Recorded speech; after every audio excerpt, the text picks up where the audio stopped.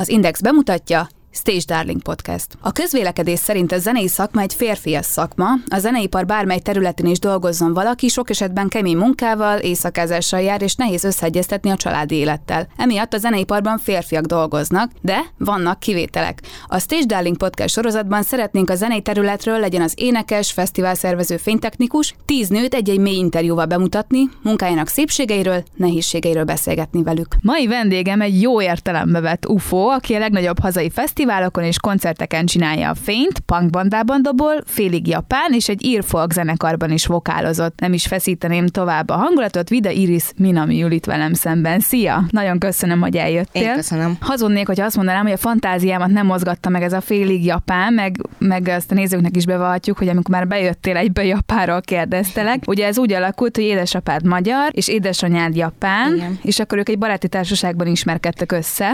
Hát egy közös ismerősön keresztül igazából. Anyukám idejött kutatni, még az egyetemista korában, egy másfél évet, és akkor közben így valahol találkoztak, aztán többször találkoztak, és hát így kialakult valami. És anyukád akkor itt ragadt apukáddal. Igen. De hogyha te itt akkor Magyarországon nőttél fel, hogyha jól értem, akkor benned ez a japán identitás mennyire van meg? Nem tudom, hogy neveltetés, vagy kulturális szempontból befolyásol engem a japán hozzáállási dolgokhoz. Mostanában, tehát gyerekkoromban inkább befolyásolt, mert jártam is japán iskolába, mármint hogy magyar iskola után ilyen felzárkóztató japán iskolába, ilyen heti 2-3-szor. Ja, mint egy külön óra. Igen. Tehát az itt élő japánok gyerekeinek, ugye, hogyha mondjuk hazamennek, akkor ne legyenek lemaradva. Volt egy ilyen... De az ottani tantárgyakból? Igen, tehát hogy rendesen irodalom, matek, töri, ezeket. Így is tanultam meg beszélni, hogy akkor anyukám csak japánul beszélt, apukám csak magyarul, és akkor ugye ezt így egyszerre, és ez ilyen teljesen természetes volt, és egyébként követelmény volt ebben a japán iskolában, hogy azért nem nulláról, hanem hogy ugye már rögtön elsős iskolásként tudjad a tantárgyakat tanulni, tehát hogy beszélned kell a nyelvet. Ugye jártál is sokat Japánban fiatalkorodban, évente jártatok ki, gondolom nyaranta, meglátogatni a nagyszülőket. Igen. Mit hozol ugyan abból a kultúrából? Az egyik a kaja, tehát hogy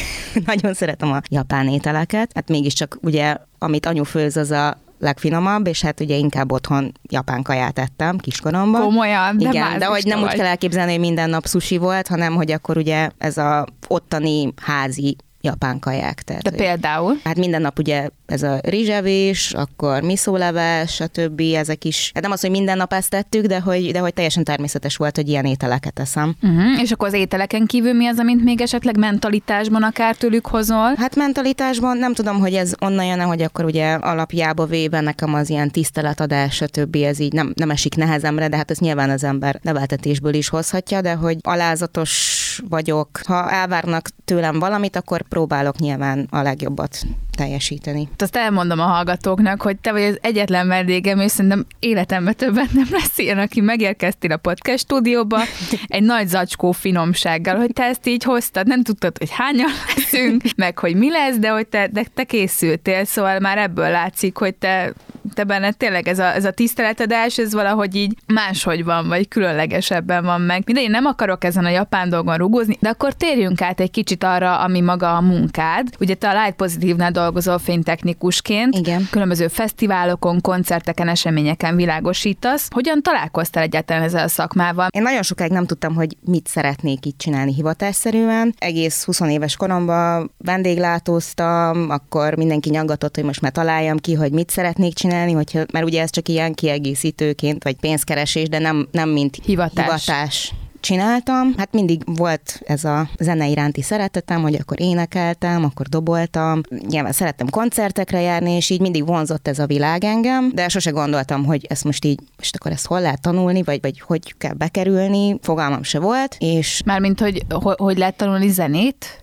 Nem is a zene, hanem csak ez egész a színpad világa, vagy hogy mondjam, tehát hogy ez a... Téged a színpad világa fogott meg jobban, mint a zene? Nem tudom, mert ugye az így egybe? Egybe talán. Tehát, hogy elsősorban nyilván, amikor énekeltem, akkor hát én énekesnő szeretnék lenni, és a többi ezek megvoltak így gyerekkoromban. Aztán, amikor elkezdtem dobolni, akkor rájöttem, hogy tök jól érzem magamat egyébként háttérben, vagy talán jobban is. És aztán valahogy így az jött ki, hogy akkor valami színpad közeli munka az így engem érdekelne, de hogy így annyira nem voltam benne igazából. Az első, ami így szembe jött, az egy Facebook hirdetés volt, ami az A38-on hirdetett fénytechnikusi képzést, mint egy világítástechnikus, hangtechnikus, videótechnikus képzést, és az így nagyon így, nem tudom, így felcsillant a szemem, hogy hú, az ilyen milyen érdekes lehet, és ez a fénytechnika. Akkor volt az első év, amikor tartották ezt a kurzust, akkor még nem mertem jelentkezni, és aztán eltelt egy év, és akkor összeszedtem magam, hogy jó, akkor megyek is, megpróbálom. Ez egy egyéves képzés volt, úgyhogy így fogalmam se volt az egészről, ez így kicsit ilyen nehézkes volt, de hogy így rávezetett arra, hogy ez lehet, hogy engem érdekelni fog. És ugye hát, ahogy telt a képzés, így gondolkodtam, hogy jó, akkor oké, de hogy akkor hogyan lesz munkám ebből, vagy hogy kell ebbe belekezdeni, és az akkori barátom mondta, hogy van ez a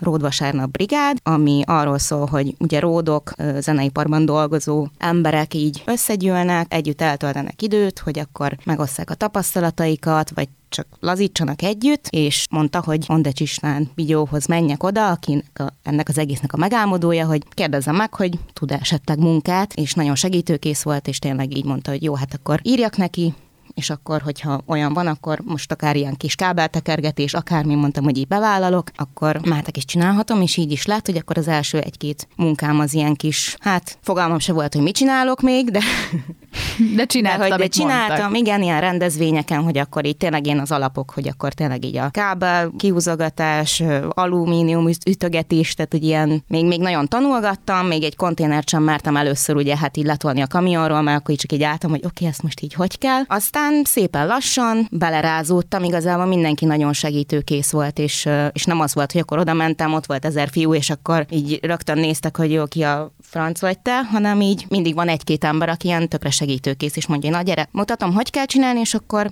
csináljad. És akkor volt ez az egy-két munka, és én teljesen éltem ezt a dolgot, hogy akkor most akkor este kell menni dolgozni, oké, nappal jó, ide kell menni, oda kell menni, tehát én nem vagyok ez az egy helyben ülős típus, és szeretem az ilyen változatosságot, hogy mindig máshol vagyok. Tehát egyből tetszett, tehát amikor már kábeleket kellett húzogatni, meg alumíniumot püfölni, jelentsen ez bármit, ezt majd lehet, hogy ez majd részletesebben rákérdezek, hogy ez pontosan hol része ennek a dolognak, gondolom, hogy a színpadépítésnek lehet a része, igen. Mert ugye ez egy tévhit volt az én fejemben, hogy a fénytechnikus az világít, és pont. És a sütitől már megtudtam, hogy a fénytechnikus az tulajdonképpen mindent is csinál, tehát tízszerelitek össze sokszor az egész dolgot ott, hogy álljon maga a technika, és a világítás az már csak az örömjáték, igaz? Hát ez szerintem attól függ, hogy tehát cégfüggő is, mert ugye cégenként változik, hogy mivel foglalkoznak. Ha mindent csinálnak, akkor lehet, hogy mindenhez kell nyúlnod, aztán meg lehet, hogy akkor a cég, hogy mindenre van külön ember, és akkor ugye tényleg csak a fényen, hogy akkor te felakasztod a lámpát, felprogramozod és világítasz. De hogy nyilván az elején, tehát ahhoz, hogy átlást, hogy ez az egész hogy működik, ahhoz az kell, hogy a legapróbb részletekig, ugye hát mindent meg kell tapasztalnod, hogy épül fel egy egész rendezvény vagy koncert, hogy ha esetleg bármi probléma felmerül, akkor te azonnal tudjad, vagy sejtsed, hogy akkor hol lehet a probléma, és ahhoz ugye az kell, hogy az alapoktól. És én amúgy is teljesen így, ez volt a tervem, tehát ez is, hogy így, amikor mondtam a Bigyónak, hogy akkor én szívesen mennék kábelt tekergetni, akkor ez, hogy én szeretném a legelső lépéstől az egészet megtanulni. Aztán egyébként úgy lett a munkám a Lány pozitívnál, hogy még a suliba jártam, mármint hogy az A38 fénytechnikus képzésre, és bejöttek, hogy akkor toborozzanak embereket, hogy akkor gyertek, hogyha van kedvetek, akkor nézzetek a raktárba, tehát munkát ajánlottak, hogy menjünk el egy próbanapra, és akkor nyilván, hogyha én is megfelelek meg, nekem is tetszik a dolog, akkor dolgozhatok ott, és hát így is lett, hogy akkor rögtön az első cég, ahova mentem, ott fel is vettek, és igazából ott tanultam ki azt, amit így ma tudok. Mindenek hány éve? 2017-ben mentem. Aha, és mennyi idő alatt érezted azt, hogy te most már értesz ehhez? Tehát most már te szakmabeli vagy, és te értesz az egészhez. Szakmabeli vagyok, de azért nem mondanám, hogy értek. Tehát, hogy mindig van mit tanulni, ugye, szokás mondani, de hogy tényleg így még rengeteg dolog van, amit nem tudok, és néha hajlamos az ember valahogy így belekényelmesedni, hogy jó, akkor megvannak a rutinból csinált dolgok, és akkor most akkor mindig van egy olyan, hogy akkor kapok egy löketet, hogy akkor ezt még nem tudom, és ezt még meg kéne tanulni. Tehát én abszolút nem érzem mondjuk nyilván szakembernek 5 év alatt magamat, sok mindent kéne még tanulni. De akkor ebben még neked sok van. Tehát most 5 év tapasztalat után mit tudsz mondani, hogy te ebben látod a jövődet, és hogy te ezt el tudod képzelni, hogy 20 év múlva is egy fesztiválon vadul építs és világosíts és csinálj mindent? Hát, és hajnalba feküdj le aludni? Azzal nincsen bajom, hogy hajnalba fekszem le aludni, inkább a kiszámíthatatlanság. Hogy mennyi munka van? Hogy mennyi munka van, mert nagyon, tehát ebben a szakmában, meg az, hogy tehát egy cégnek dolgozom, nehéz kiszámítani azt, hogy akkor én mikor is érek rá, mert általában van, hogy ugye hát még előtte, tehát hogy most még nem tudom mondjuk, hogy jövő héten biztosan itt meg itt fogok dolgozni ettől eddig, ez majd akkor fog kiderülni, amikor ott tartunk, tehát hogy így nagyon nehéz tervezni. És mit szeretsz ebben a munkában? Tehát most már akkor van rálátásod, mit élvezel ebben az egészben a legjobban? Azt elmondtad, hogy az nagyon izgalmas, hogy nem kell egy helyben lenni, hogy mész jobbra-balra, de ezen kívül? Ezen kívül, amit a legjobban szeretek, én szeretek csapatban dolgozni, és az, hogy nem is azt mondanám, hogy most az egész egy család, vagy hogy mondjam, tehát hogy az, hogy ugye az évek alatt azért megismersz más cégeknél dolgozó embereket is, vagy akárkit ugye szakmába is, ahogy mész így az országba, mész egyik fesztiválra a másikra, ugye van, hogy így összefutsz elég sokszor azokkal az emberekkel, akikkel mondjuk, mit tudom én, lehet, hogy 2 hónapja találkoztál, de lehet, hogy egy az évvel ezelőtt. túloldalán. Igen, és akkor tudod,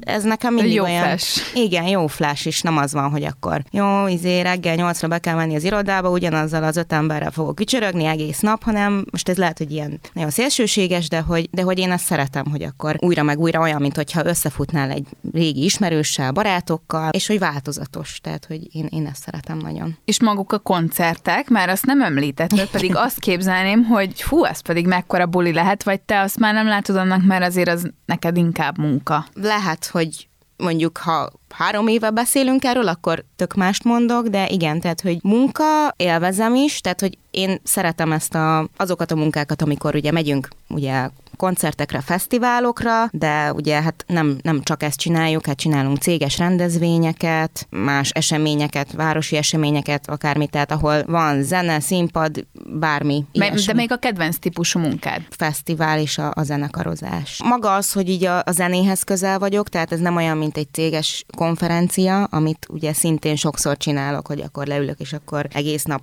lehet, hogy olyan előadást hallgatok, ami engem annyira nem érdekel. Tehát maga ez az egész, hogy ugye koncertekhez közel vagyok ehhez a világhoz. Nem is feltétlen az, hogy akkor most mindenképpen én a Sziget Fesztiválra el akarok jutni, és akkor azért vállalom be, hogy akkor ott dolgozhassak, hanem így unblock. Amikor te ott megjelentél, és ott belibegtél, hogy akkor majd én is itt fogok dolgozni, és én is a csapat tagja leszek, úgyhogy most a hallgatók nem látnak, de te egy nagyon dekoratív, csinos lány Jaj, de vagy. kedves vagy. Akkor mit szóltak hozzá?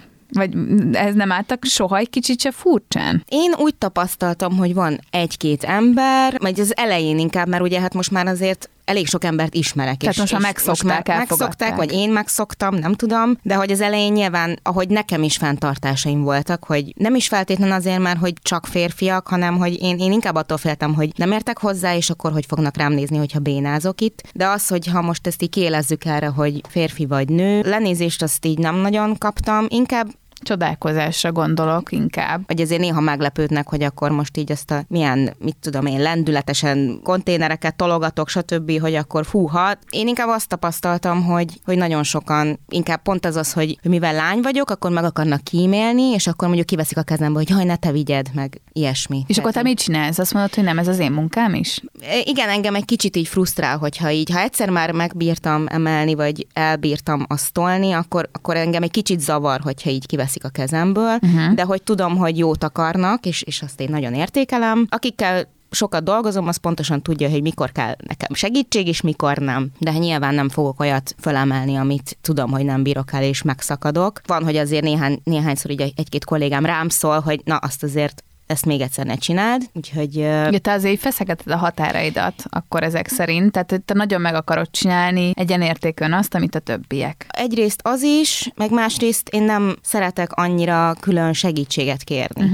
Tehát, hogyha valamit így kitalálok, hogy jó, akkor ezt meg kell csinálni, amire megkérek valakit, hogy akkor segítsen, meg akkor mutassam meg neki, hogy akkor ezt ide, azt oda, addigra 3-szor megcsinálom, úgyhogy én úgy vagyok vele, hogy jó, akkor fogom és megcsinálom, és aztán meg ugye hát rám szólnak, hogy miért nem szóltam, hogy segítsünk, előfordulnak ilyen dolgok, nem érzem kihívásnak, tehát én már megszoktam ezt, és szeretem is csinálni, mert ez is hozzá tartozik, ez is, tehát én szeretem azt, hogy nem csak gondolkodni kell, hanem mozogni is kell hozzá, tehát hogy így annyira sok mindent kell csinálni, az egész annyira összetett, hogy én ezt az egész folyamatot igen, kereken szeretem. Az, hogy emelgetni kihívás vagy nehézség, ez ugyanúgy szerintem fiúkra és lányokra is vonatkozik, mert van, hogy fiúk is túlságosan megerőltetik magukat, és ebből vannak is ugye sérülések, tehát hogy pont azért, mert hogy férfi, akkor elvárják tőle, hogy ő bírja a nehezet, akkor nyilván az erősebbnek tűnő embert fogják mindig odahívni, akkor léci, ezt emeld meg, aztán ugye gyakori, hogy problémákkal küzdenek, tehát hogy szerintem minden harmadik embernek így a szakmában valamilyen problémája van, szóval ez szerintem független attól, hogy fiú vagy lány.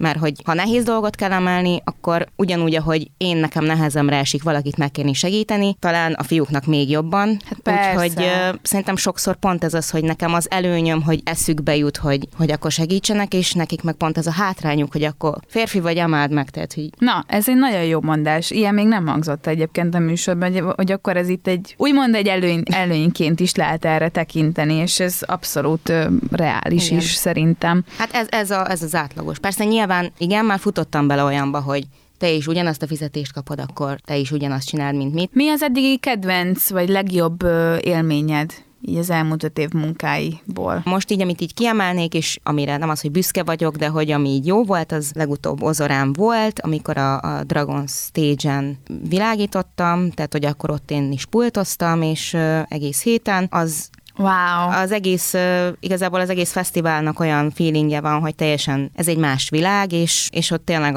ott ugye szabad kezet kapok, hogy akkor ugye, tehát így minden zenekarra ugye hát alkalmazkodnom kell nyilván a zenéhez, de hogy akkor ott kicsit azt érzi az ember, hogy akkor ő alkothat, meg ő együtt dolgozhat mondjuk a vizuálossal, és az megint egy más élmény, és azt tényleg nagyon-nagyon élveztem, meg ott az egész csapat is nagyon jófejkedves, úgyhogy hát nekem az varázslatos igen. lehetett, meg talán a szakmának ez a csúcsa, nem, amikor így hagynak téged kibontakozni, és nem utasításokat hajtasz végre tényleg, hanem tudod, ahogy te mondtad, a művészeti részét is megfogni ennek az egész világosításnak. Hát akkor erre most még várhatsz egy évet.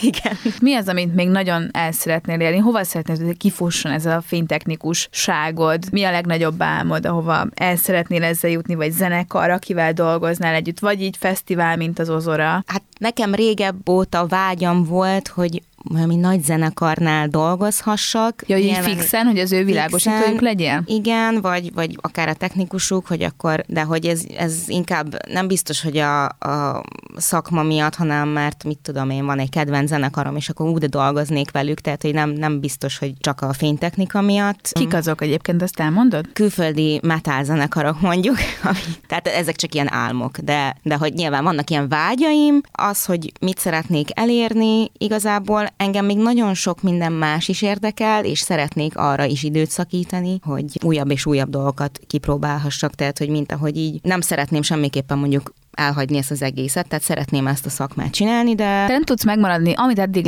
levettem rólad, ebben hasonlítunk, hogy nem tudsz nagyon megmaradni egy helyben, hanem mindig kellenek az új és színes impulzusok, és nem szeretsz csak egyfajta dolgot csinálni, hogyha jól értelmezem. Igen. Amikor a Covid volt, akkor egyébként pont eltörtem a kezemet, és annyira jó fej volt a főnököm, hogy akkor mondta, hogy akkor jó, akkor menjél irodába dolgozni. Tehát, hogy adott nekem lehetőséget, hogy akkor nem az volt, hogy jó, akkor viszlát nem tudsz dolgozni, hanem bekerültem irodába, amit ugye nem szeretek, de találtunk olyan munkakört, ami kiderült, hogy igazából azt így akár csinálnám is, tehát például előre megtervezni rendezvényekre a látványt, hogy akkor megtanultam szinten 3D-be rajzolni, és akkor ugye ott rajzolgattam. Hát ez egy nagyon jó skill, amit ott felszettél. Igen, és hogy igazából rájöttem, hogy na, hát egyébként ez is érdekelne, mert mindig is szerettem rajzolni, meg ez is így ezerfele tud menni, ez az egész dolog igazából, úgyhogy ez is úgymond bakancslistán van, hogy akkor mondjuk elmenni egy ilyen tanfolyamra, hogy akkor megtanulni szépen 3D-ben rajzolni, tervezni. Fú, figyelj, egyébként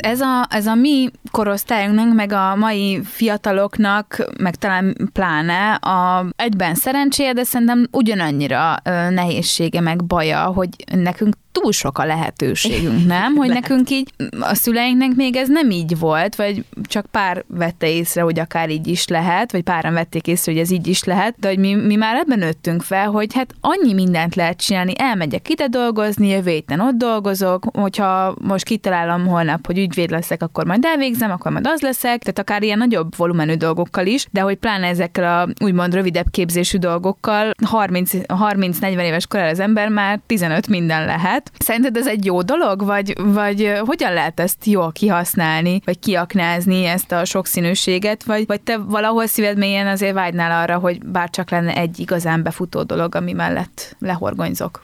Én nem vágyom arra, hogy egy dologra, tehát így lehet, hogy nem nőttem fel eléggé, de hogy én mindig ilyen voltam, hogy ebbe is belefogok, abba is belefogok, és ez sok embernek szemet szúrt már, hogy akkor ezt miért nem tanulod meg rendesen, és akkor azt rendesen úgy csinálod, hogy én viszont úgy vagyok, hogy annyi minden van, amit még nem tud az ember, és hogy én nem is feltétlenül akarom így elérni a toppot, hogy akkor valamiben így a legjobb legyek, vagy nagy, tehát hogy túlságosan, nem tudom, nincs bennem lehet versenyszellem, vagy értem, így megmutatni, abszolút. Hogy akkor már pedig én annyira jó szakember vagyok. Én pont ez az, hogy szeretném megismerni így minél jobban a világot, a különböző területeket, és lehet, hogy ez abból jön, hogy nekem apukám olyan volt, hogy mindig mondta, hogy akkor ha ez érdekel, akkor azzal is foglalkozzál, hogyha más, akkor azzal is, tehát hogy mindig kitaláltam, hogy én tengerbiológus akarok lenni, akkor vett nekem olyan könyveket, hogyha kitaláltam, hogy patológus akarok lenni, olyan is volt, akkor olyan könyveket, tehát hogy mindig megadta a lehetőséget, meg ő örült annak, hogy van, ami érdekel engem. Tehát mindig mindenben támogattak, ami igen. érdekelt. Mondjuk anyukám már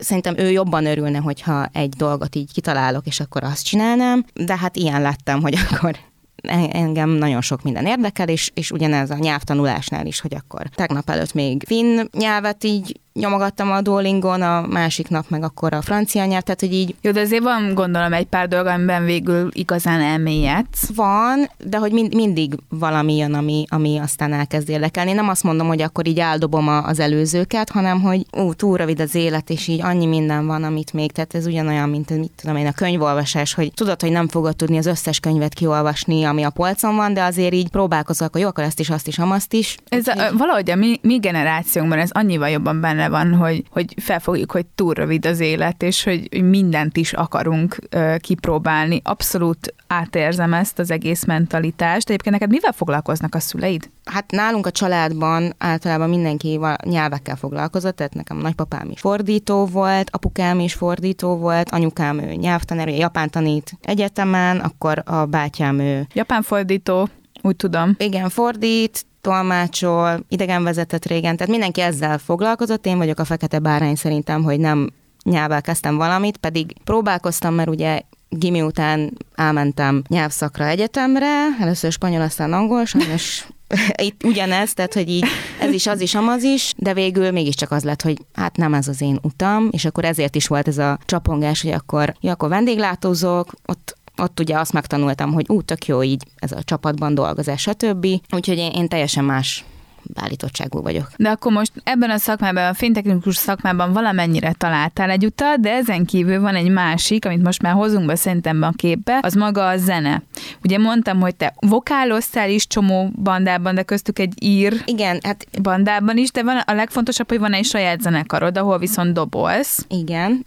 Az a Plüssnapalm? Plüssnapalm, igen. Igen, és október 14-én lesz koncertetek. Igen. Mesélj erről magáról a zenekarról is, és akkor a koncertről is egy picit. Igen, hát az egész úgy indult, hogy igen, én énekeltem, de mindig érdekelt a dobolás. De az énekeltem, bocsánat, az mit jelent? Hát, hogyha így zenekarba kerültem, akkor mindig ugye hát ének pozíció volt az, ami, mert ugye de nem vokál, énekelni. Hanem fő, mint frontember? Igen, olyan is volt, de hát ugye nem hivatásos zenekaroknál, tehát hogy inkább ilyen hobbi zene, ha úgy vesszük, akkor már gimis koromtól ugye ez volt, hogy akkor nekem majd lesz egy bandám, és akkor énekelni fogok benne. Mindig érdekelt az, hogy akkor a többi hangszer is, hogy akkor majd basszusgitározni fogok, és akkor gitározni fogok, dobolni fogok, mindenféle, de a dob az mindig érdekelt, csak úgy voltam vele, hogy hát most otthon azt így hogy lehet gyakorolni, meg egy akkor a dobszerkó, meg stb. Aztán mégiscsak erőt vettem magamon, és hogy akkor én meg szeretnék tanulni dobolni, és akkor jártam egy darabig dobtanárhoz, aztán igazából úgy jött az egész zenekarozás, hogy nekem még az egyetem egyetemen, ott a haveri társaságban, ott volt egy zenekar, ahol a dobos, azt hiszem külföldre ment, és igazából én beugrottam helyette, mert hogy tanulok dobolni. Hát nagyon béna voltam, de azért mindent megtettem, és hát ott egy koncertre ugrottam be, ugye? Szerintem írtóbéna voltam, de igazából annyira élveztem, hogy akkor na, hát ezt csinálni kell. 1000 millió zenekaros csoportban benne vagyok a Facebookon, és egyszer csak, de egyikre se jelentkeztem, vagy vettem komolyan sajnos, de hogy az egyik nap így látom, hogy egy nagyon-nagyon régi ismerősöm feltette egy hirdetést, hogy ő meg még egy gitáros, ő az énekes, akkor még a basszusgitáros keres maguk mellé egy dobost, meg egy gitárost. És akkor így poénból akkor írtam, hogy akkor hát én lehet, hogy akkor szívesen mennék. Mert igazából az egész úgy indult, hogy csak én próbaterembe így, nem az, hogy elhülyéskedés, hogy akkor zenélgetünk, ilyen örömzenélésnek indult, és elkezdtünk próbálni, azt nem mondtam, hogy ez egy csajbanda, tehát hogy csak lányok vagyunk, és akkor kitaláltuk, vagy nem kitaláltuk, hanem az énekes hozta az ötletet, hogy akkor mi lesz a név, a plüsnapalm. Igazából csak próbálgattunk a próbaterembe, és egyszer csak így azt vettük észre, hogy így felkérnek minket, hogy akkor koncertezzünk. De hát így senki nem hallott még minket zenélni, de hogy akkor nem tudom, valahogy így megtetszett, gondolom az ötlet, hogy akkor csajbanda, és akkor valamilyen punkot játszanak, stb.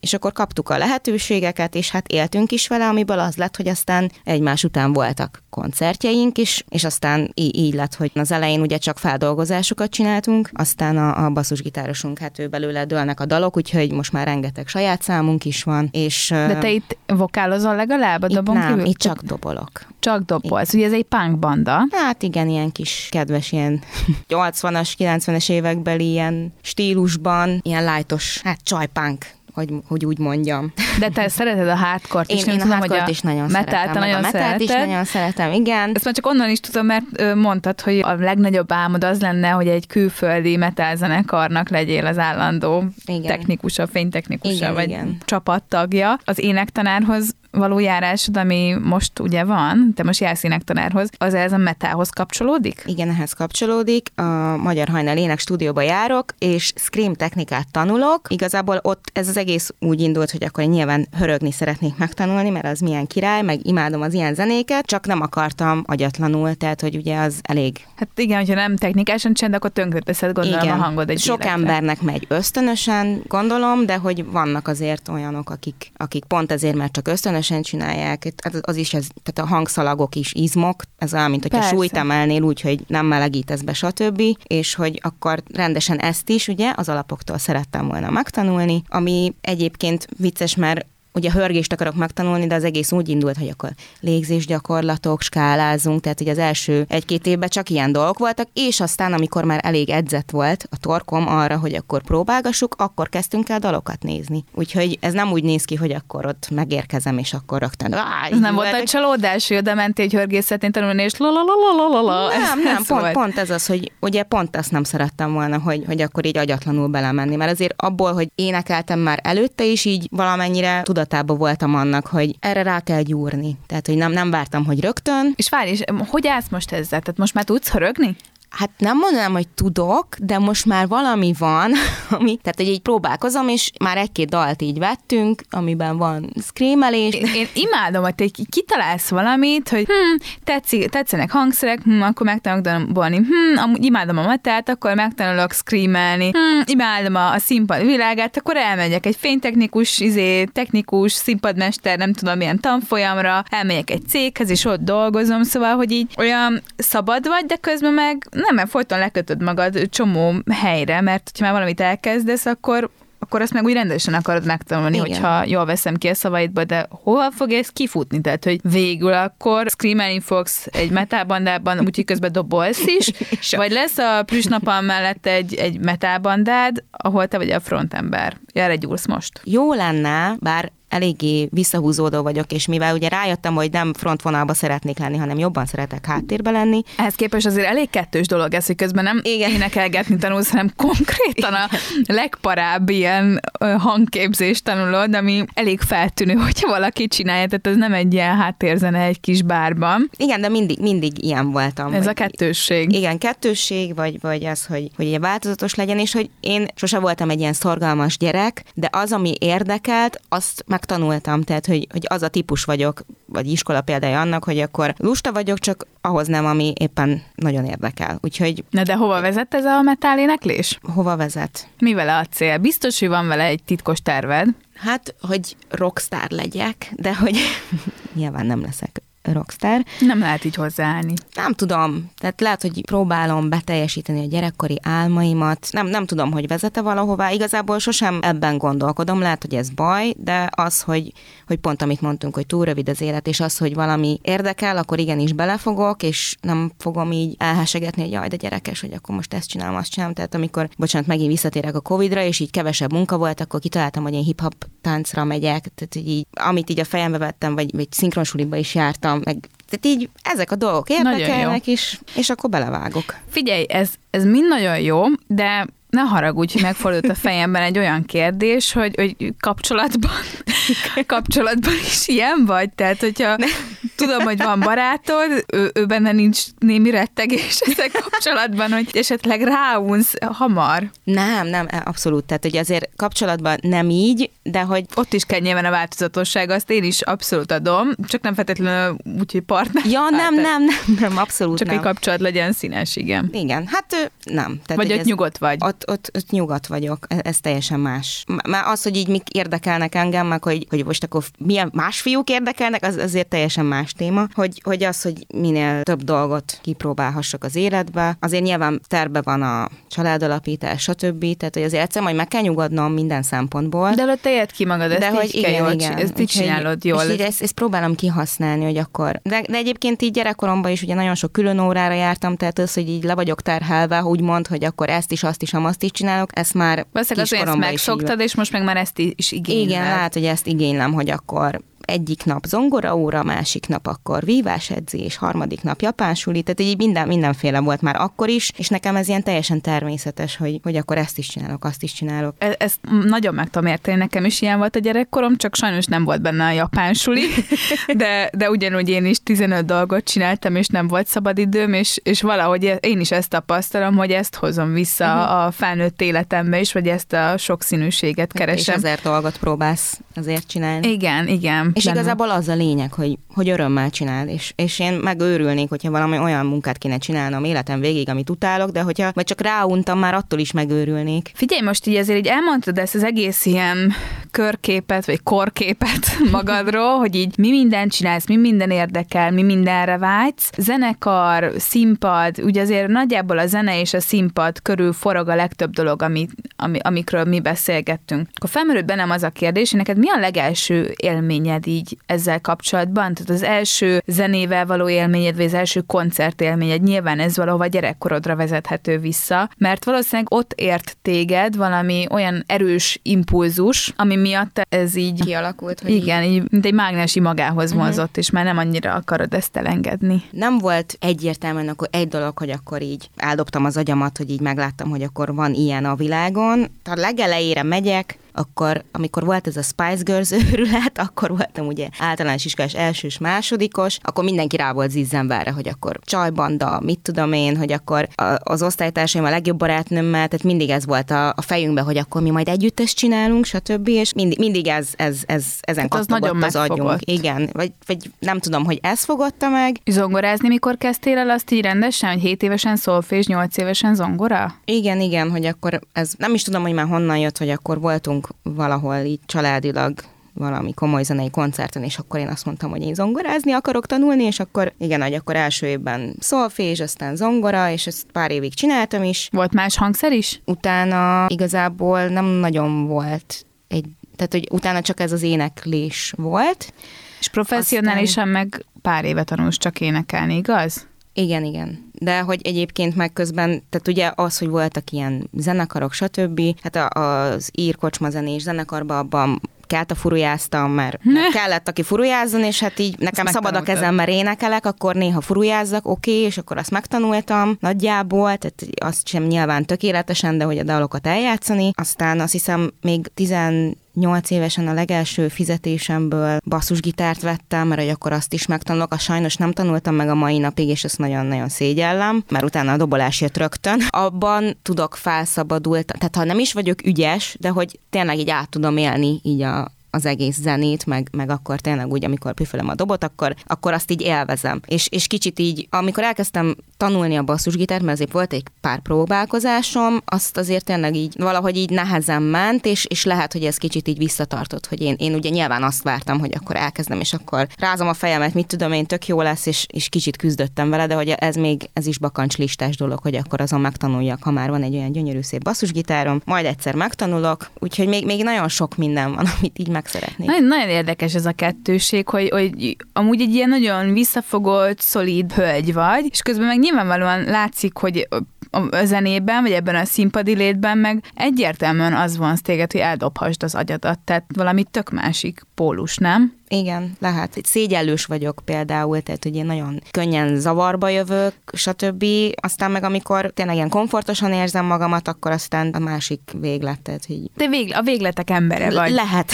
Hogyha valaki kíváncsi rád, és szeretne téged személyesen megnézni, az október 14-én teheti ugye meg. Mesélj egy pár mondatot nekem erről a koncertről, hogy itt mire számíthatnak akkor. Október 14-én a Jászai Mari térhez közel, vagyis konkrétan a térnél, a Riff nevű szórakozó helyen lesz plüsnapalm koncert, más zenekarokkal. Már nagyon várjuk, már hogy igazából nem is tudom, hogy mikor volt utoljára koncertünk. Hát ugye nekem a nyári szezon miatt nyáron abszolút nincs lehetőség arra, hogy se próbálni, se koncertezni, úgyhogy most végre összeáll újra a banda. És kiadhatod magadból. És kiadhatom magamból, igen. Igen, amit ki akarsz. Nagyon szereted a zenét, ez egyértelmű. Mi az, a legtöbb, amit kaptál, vagy tanultál a zenétől? Mi ugrik be? Ez ilyen, nem tudom, csak ilyen klisés dolgok jutnak eszembe, hogy nyilván amikor rossz napjai vannak az embernek, akkor ugye, ha jó zenét hallgat, akkor az tud rajta segíteni, tehát ilyen pszichológiai mélységekben nem akarok belemenni, de hogy a zenét is nagyon változatosan hallgatom, tehát hogy most nem úgy kell elképzelni, hogy én csak metált, meg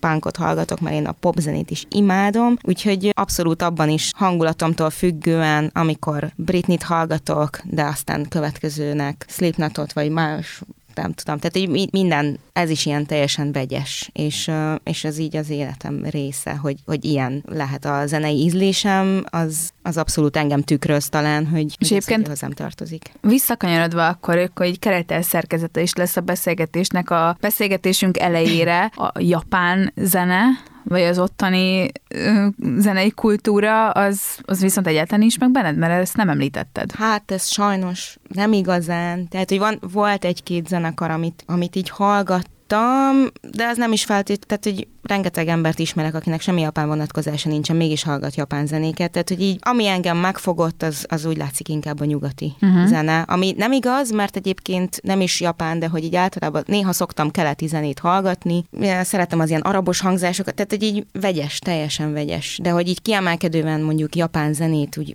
de hallgatni, azt így nem nagyon szoktam. Néha az is van, hogy akkor most így olyanon van, és egész nap japán zenét hallgatok, de így nagyon kimagaslóan nincs olyan, hogy akkor én megőrülök, annyira imádom azt az előadót, vagy azt az előadót. És végezetül mikor tervezel oda visszatérni, vagy esetleg ott egyet koncertezni? Ez ilyen nem fordult meg a fejedben? Hát tényleg azért neked félig onnan vannak a gyökereid. Koncertezni, az nagyon menő lenne. De igen, egyelőre még csak azt próbálom tervezgetni, hogy akkor oda visszatérjek, mert tényleg már egyébként elég régen voltam kint. Idő és pénz az, ami ebben akadályoz, de ugye annak ellenére, hogy azt vallom, hogy nagyon rövid az élet, stb. Tehát ezért tényleg így azt azért érdemes megtervezni, hogyha az ember már így kimegy, meg főleg így felnőtt fejjel, akkor most már nem az van, hogy engem oda visznek, és akkor azok a programok vannak, amikre elvisznek engem, hanem hogy akkor kitalálni, hogy akkor mit szeretnék megnézni, mit szeretnék ott kint csinálni, időt tölteni, és nem is feltétlenül, hogy egyedül mennék. Remélem, hogy azért hamarosan. Meg hát ugye a Covid miatt ott még mindig vannak nehézségek, igen. Tehát hogy sokkal szigorúbban veszik ezt, mint most már itt. Hát, hogy általában ott mindent. Meg általában ott mindent, úgyhogy hát meglátjuk, remélem azért hamarosan erre sor kerül. Hát én kívánom, hogy egyszer kint játszhassál, kívánom azt, hogy minél színesebb életed legyen még. Már eddig neked is elég. kívánom. Köszönöm szépen, de ez most azért rólad szól. Szóval ami lényeg, hogy hát remélem, hogy még akkor sok ízben fogunk tudni beszélgetni sok különböző dologról. Iris, nagyon szépen köszönöm, hogy itt voltál. Én is nagyon szépen köszönöm a lehetőséget. A műsor a Béton partnere.